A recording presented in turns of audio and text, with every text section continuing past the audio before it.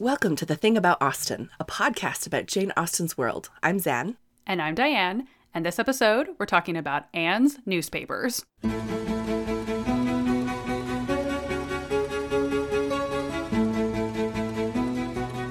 For this episode, we are so happy to welcome our guest, Catherine Cowley. An author, blogger, and teacher, Catherine first read Pride and Prejudice when she was 10 years old, sparking a lifelong obsession with Jane Austen. In addition to teaching writing classes at Western Michigan University, she also created Jane Austen Writing Lessons, which was selected by The Right Life as one of the top 100 websites for writers in 2021. Her debut novel, The Secret Life of Miss Mary Bennet, was published in April of 2021 by Thule Publishing, with the second and third books in the series scheduled to come out later this year. Welcome, Catherine. Thank you. It's great to be here. So the scene we are talking about today is from the novel Persuasion. We are early on in the novel, and Anne has learned that the Crofts, relatives of Captain Wentworth, one of the best couples in all of Austen, please, let's be real, they may be renting Kellynch Hall.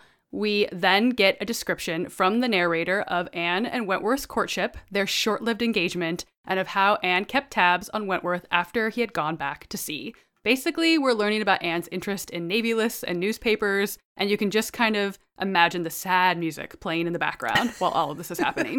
The montage that goes behind this scene that's coming from the book. It really is a sad montage moment, for sure. So here is the section from the text. He had, very soon after their engagement ceased, got employ, and all that he had told her would follow had taken place. He had distinguished himself, and early gained the other step in rank, and must now, by successive captures, have made a handsome fortune. She had only navy lists and newspapers for her authority, but she could not doubt his being rich, and, in favor of his constancy, she had no reason to believe him married. She is like watching his career from afar and then also being like, he's still not married. Maybe I'm in with a chance. Maybe. And that's kind of the scene that's setting us up. So before we dive into our questions for you, Catherine, we're going to do a little bit of kind of quick context work on what Navy lists and newspapers are kind of referring to here. So the Navy lists, like the popular publication Steele's Navy List, provided information on officers who served in the Navy, generally listed alphabetically and according to rank. It might also have had like tidbits about the state of the ships and the pay scales, and we kind of see that in Persuasion later. The newspapers, in addition to covering larger battles, obviously that would be happening during the Napoleonic Wars, often had sections called ship news that covered arrivals and departures as well as any ships lost at sea. So these are the things that Anne is tracking in the passages that we've got here and waiting for more news about Captain Wentworth. It's just the saddest montage. I could just see her poring over these newspapers and just looking for every little detail. With the violins. We've got to have violins. Yes, absolutely. And I also imagine this like her scrapbooking this, right? You know, like she's got like all of her clippings of news about what's happening. Oh, no. You know, it's possible. In my head, that's how this goes. The pining. It's intense. So, Catherine, can you talk to us a little about the state of newspaper reading at this time, especially as regards the general interest in the news of the day with the Napoleonic Wars going on? Was this something that everybody was engaging with and talking about? Yeah, so I've actually read literally hundreds of newspapers from 1813, 1814, and 1815. You'd think it would be a bad habit, but it was just book research. So I've read way too many newspapers from the time period. And really, we just see the Napoleonic Wars constantly in it. Now, newspapers were everywhere at the time, kind of like the internet's everywhere now. So people would buy their own newspapers, they would read them, give them to their friend. Newspapers, you could get them in any pubs, or as they like to say, public houses. They had newspapers at all the libraries. You have these subscriptions because you don't want just your local newspaper. People wanted to know from all the other newspapers because they had kind of like, reprints, obviously, where the article appears in the Times in London and then it appears in the other newspapers. But all the other newspapers are trying to grab their inside scoop. So they're printing opinion pieces from experts. They're printing, hey, someone from our town wrote a letter and now we have this inside scoop on this battle that's happening. So we're going to print this. So there was different things in all the newspapers. And you also had things like Napoleon in 1813, he sends out these pamphlets trying to get all the British people to give up and just say, hey, we'll take you in France and we'll pay you for your horses and your guns. Well, this gets actually put and reprinted in the newspapers in England. So it's just everywhere. And if you look kind of the standard newspaper, there were exceptions, is kind of a 4-page spread. So you've got your front, you've got your 2-page middle, and you've got your back. And with a few exceptions, almost every newspaper had multiple articles every day on Napoleon Bonaparte, the state of the war. You've got the ships. This is just a constant state of discussion. There was very different feelings towards the war. We have like the Anti-Gallican Monitor, which was a newspaper that was started just to be anti-France. And then we had other newspapers like Cobbette's Weekly Political Register, which were like published by the radicals, and they're publishing articles. Why are we at war with France? Why are we sinking our money? Is this a just cause? So you had this constant debate. It's happening all over the country. And the newspapers weren't just read by men, even though that's kind of, we have this like stereotype, oh, only men in the past read newspapers. No, if you look at the ads, so many of them are targeted towards women. So clearly they knew their readership included a lot of women.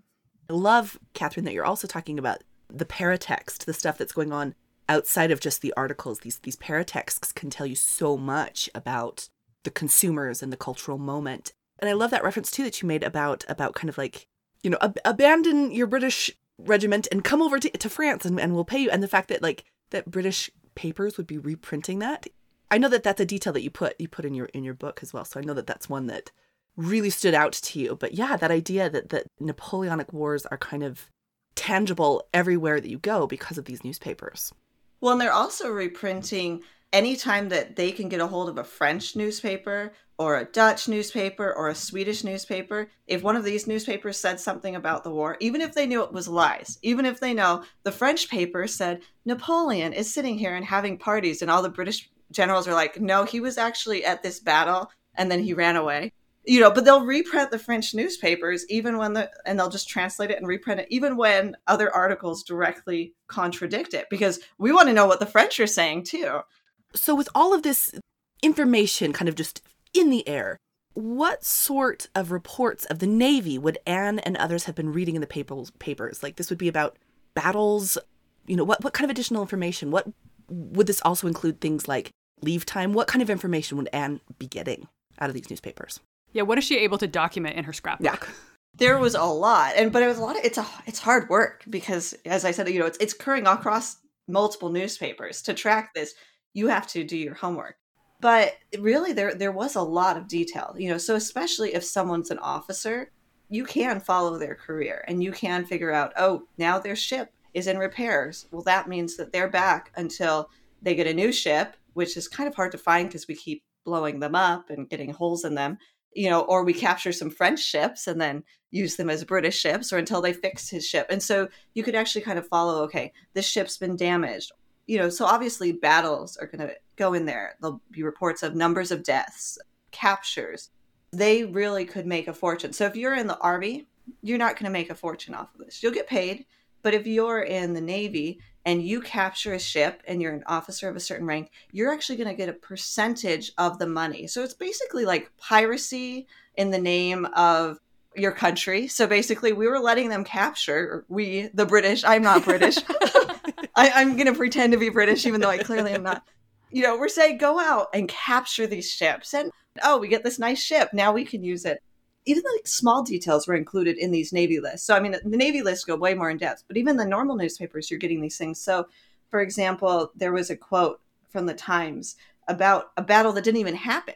It says, during the last week, the French fleet have been observed to venture farther out to sea than they have ever been in the habit of doing before. But as soon as the English fleet stands in toward them, a few of their ships lie to until we arrive within a gunshot and a half of them. And I just love that because there's this sense of, we're even printing when we're not fighting, but we're just close to it, and the sense of the tension, and that we're watching this, we're waiting, anticipating to see what's going to happen. Particularly with Persuasion, we get this initial kind of moment where we know that Anne has been tracking his career. But it's even interesting once he's at Uppercross with the Musgroves and things like that. We actually get him kind of helping the Musgrove sisters kind of track his career as well, because they're interested because their brother Dick, which is hilarious, One of the best jokes in all of literature. Sorry. So good. Their brother, Richard, or as they call him, Dick, who's not a great sailor, was with Wentworth for a while. And so they're helping him. And he's like, yep, let me show you the Laconia. They pull out the lists and he actually walks them through some of the details about the Laconia, his ship. So it's really, really interesting that we actually see live, as it were, in the text, how this kind of like tracking of the ship is happening, not just in the newspapers, but also in these Navy lists as well. So I think what you're talking about there, Catherine, makes a lot of sense in that any details are up for grabs when it comes to just tracking the information. Well, and I love with that scene that you brought up, because you kind of get the sense that the Musgrove sisters, they haven't been following this as well as they should, despite their brother having been involved. Like, they don't know where to go. And you kind of have Anne sitting there watching this, and Anne would have been able to find this by herself. Right? But yeah, I think you're right, Catherine, that it's like, it's very clear that they're having to try and be like, oh yeah, we do have a brother who served, like, oh yeah. But there is this very clear, Anne's watching, yes, I know what's going on. But I like that you point out that it's almost like a tutorial on like how to seek out information. If you haven't been following it, here's how you would do it. An interesting way of looking at that particular scene. It is interesting how these accounts from the newspaper and these Navy lists do inform our understanding of these specific characters. I mean, Anne, obviously, right? Pining away, reading through these newspaper accounts. But like you said, like the Musgrove sisters, maybe not paying as much attention as they should. They're paying attention now that there's a hot naval officer around, and they're kind of like, oh, I need to act like I'm really interested in his profession. With so many of these details in Austen's work, right, it does tell us a lot about the characters that she's writing about. So I'm curious, Catherine, again, being so familiar with the newspapers of the time, if you have any thoughts on that. What's interesting about Anne to me is that the newspapers and the ship list, they are her only access. You get someone like Fanny Price in Mansfield Park, and she has a direct access. And there's actually this great moment where she gets a letter, and then Henry Crawford is running to town that day. He's seen the newspaper. He knows an update about her brother. He's so excited to tell her so that way he can be the bearer of good news, because that's going to help give him points, right? And she's already gotten a letter because her brother wrote to her this quick, like 2-sentence letter in port. And so she already knows. And he's so disappointed because he was going to tell her. But Anne doesn't have that access. She's not engaged. She's not married. She has no direct access. She has to rely on this, versus the Musgrove sisters. Like, you get the sense that the parents were following the newspapers more, but they had direct access. They had letters, so they had the personal, even if, their brother's maybe not the most amazing person, but. Well, and I love also, that reference that you make in Mansfield Park. Not only does she have direct access in terms of, her brother is at sea, but also that her family is based in Portsmouth, which is obviously a port town. The moment that she comes home to Portsmouth, for example, that's all anybody's talking about is the ship news, right? That's all her brothers are talking about. That's all her dad's talking about. So by, talking about Anne in this particular context where she has no real vantage point, we're seeing that all of her information, and the information that she clearly knows and has to come from, like you said, this really meticulous hunting down details, because she's, Kellynch Hall isn't near a port. She's having to do this groundwork. Well, and Sir Walter does not care. He's not following any of this. This is not something that they're talking about at dinner or anything like that. So yeah, I think you can really imagine that for someone like Anne in the situation that she's in, that every little scrap of information is going to be precious, right? That's right. Catherine, I would love to hear what you think about as a kind of a really peripheral character, but we do get Mrs. Harville as a character here who her husband is off on these ships. What would it have been like for her as a wife of a sea captain in order to get that information as well?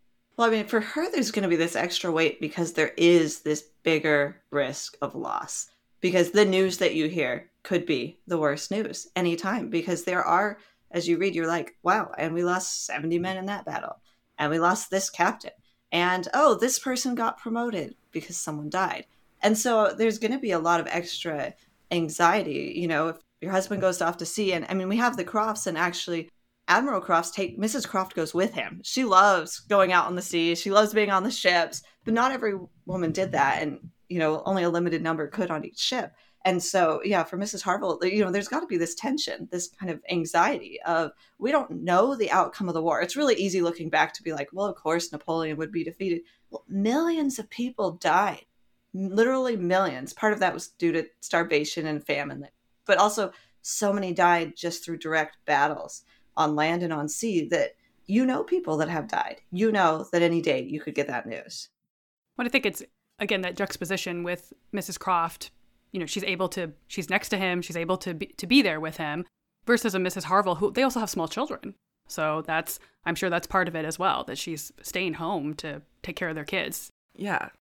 Well, and it's interesting too that, because we do have the three captains, right? We have Captain Benwick, Harville, and Wentworth, and they all go to sea with like different personal situations, right? Captain Wentworth is free and easy, as it were, in terms of a bachelorhood, but he's out to prove himself. Harville is out there because he's got a family to support. But then we also have Benwick, who is engaged to Captain Harville's sister. He's out there trying to make his fortune so that he can come home and marry. That means that there are three different women back home waiting for that news. Anne, who has no direct contact. Mrs. Harville, who does, but then also the sister Fanny Harville, who is kind of waiting in the same kind of context. But it's really interesting that we've got specifically three identifiable women who are invested in those naval careers in that kind of way. Well, it's just so interesting in the context of Jane herself, in that two of her brothers were in the Navy. Right. And often, you have a family, and often, especially the younger brothers, they have to make their fortune somehow. And the Navy was a good way to do it. So we have Francis Austen, and he's just a year and a half older than Jane. So if you think about, okay, he's 18 months older than her about, and he joined the Navy at 12 years old. So Jane would have seen her brother leave when she was 10 and a half years old. I mean, that's going to have an impact on you. And then her brother Charles was 3.5 years younger than her. And so he also joined the Navy at age 12. They often join the Navy very young for some of them. And, they're starting low, but it gives them time to build up. So Jane would have been 15 and a half. Her formative years being shaped specifically by this naval action and trying to find out what's going to happen with her brothers. Well, and what was crazy is, like, you think, okay, it takes time. However long it takes to get from wherever the ships are off of France to England, then we'll have the news. But that's not how it happened. So what happens? So a big battle happens. And then sometimes 3 days later, sometimes a week later, sometimes 2.5 weeks later, we get the first report of that in the news. And then that battle keeps being reported for the next sometimes 2 to 8 weeks, where new information is added, where they have just a fraction of the news. And so if you read a newspaper, say you pick up the newspaper on, February 14th, 1814, well, you're going to have some reports that are dated, especially things like ship news, that are dated January 1st, January 8th. And so you have all these references. We're so used to this 24-hour news cycle where it's just constant news. And then even before that, telegrams were used to, like, well, once a day, we will know what happens and we will have the truth, versus it's this constant unraveling where the views of a single event keep being added to and evolving, because they sometimes only have just a 3-line note. And so they know there was this battle, they know this group won, and they don't know who died. And then we start finding that out later. And so it's just constantly evolving, which adds maybe to the anxiety. And that, I think, reframes the fortitude that Anne has in getting her information from these newspapers. Again, the idea that it's not just finding accounts of these things, but the fact that she's having to also piece together the news from a month past. I don't know that I had particularly picked up that nuance before, that she's having to parse things together a month after she finds out that there's been a conflict that Wentworth has been involved in, and she doesn't know for sure if he's alive or dead after the conflict, and it could be a month before she gets any kind of concrete detail on that. Obviously that's for Anne, the character herself, but just what everyone that had a naval, anybody who's serving in the military. I mean, the context on that is huge, that the constant state of anxiety. Well, and for this reason, we'll skip ahead a little bit after the end of the book. So people have made estimates based off of the dates that are used in Persuasion. You can say, okay, we know when they started renting the house. We know when the Crofts started renting the house. That's very clear because we know the rent dates and there's a reference. Okay, we know when Christmas happened. We know, okay, there's a reference to this many days later. So we have these estimates that people have put together to try to figure out when the book ends. And a lot of these estimates put it a day or two before Napoleon escapes. And so you have the book ending. I kind of want to go to the last line of the book. Please do. Anne was tenderness itself, and she had the full worth of it in Captain Wentworth's affection. His profession was all that could ever make her friends wish that tenderness less. The dread of a future war, all that could dim her sunshine. She gloried in being a sailor's wife, but she must pay the tax of quick alarm for belonging to that profession which is, if possible, more distinguished in its domestic virtues than in its national importance. But we have this sense of, the dates put it, that this book ends right before Napoleon Bonaparte escapes and starts another big to-do. And Jane Austen knows this when she's writing this. She's writing this after the fact, and she's put some of these dates and these markers in that make it pretty clear this is about when it lines up. But the characters don't know this, and the novel ends with this sense that the tax of quick alarm. Now, fortunately for Captain Wentworth and for Anne, the Navy did not play a part after Bonaparte escaped. So Anne is safe. Captain Wentworth is safe. They didn't end up using the Navy to fight the Battle of Waterloo. But there's still this anxiety, to be the wife of an officer. And what you actually have, there's this account of a woman at the Battle of Waterloo, and she runs out on the battlefield, and then she gets hit, I think it was in the leg, and she still drags her husband off the battlefield to the hospital tents that are behind the battle, because she knows if her husband sits there for 12 hours, he's going to die, versus if she can get him to the hospital, he might make it. So this extreme anxiety that you have because the consequences are life and death. Well, this always makes me think of the fact that obviously we love Captain Wentworth, we love Anne, we love the two of them together, one true pair, et cetera, et cetera. So please don't send me emails.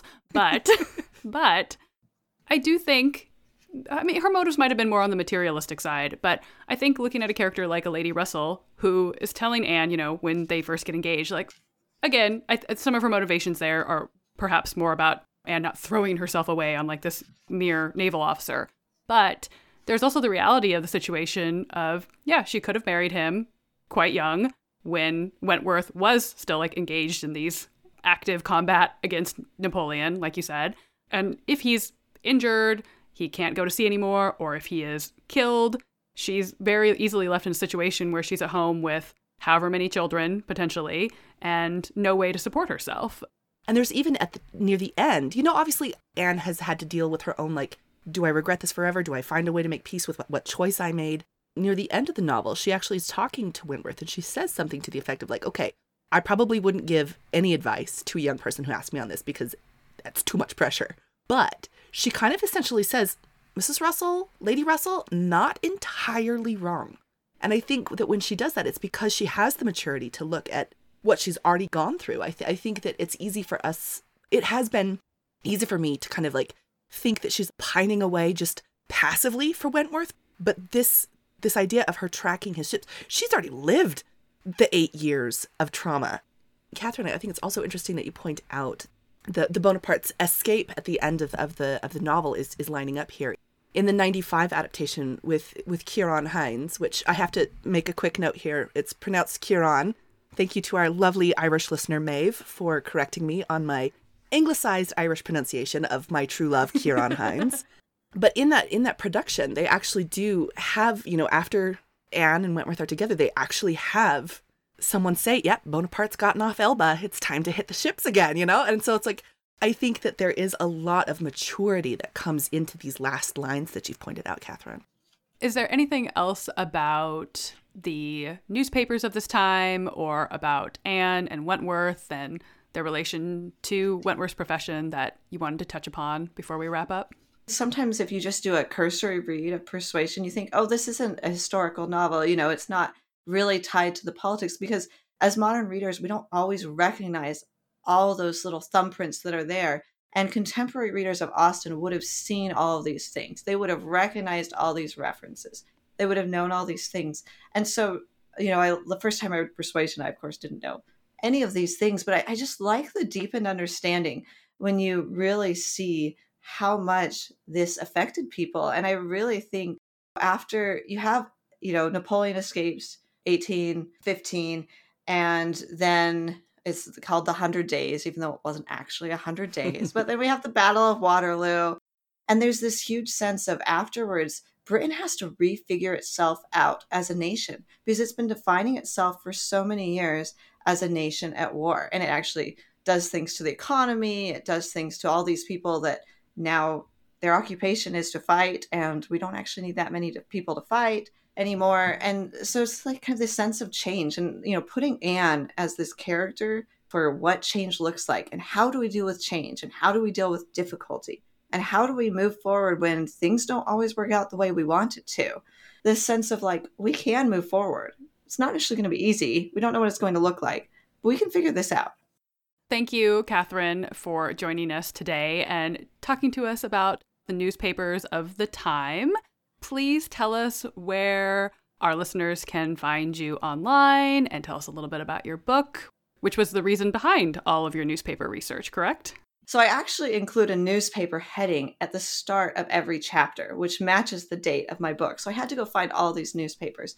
And my book is actually The Secret Life of Miss Mary Bennet. So it takes Mary Bennet, overlooked, awkward, dull sister in Pride and Prejudice who never quite says the right things. And I thought, what if she was actually a spy for the British government? How could I make her a spy? So the first book is about her becoming a spy.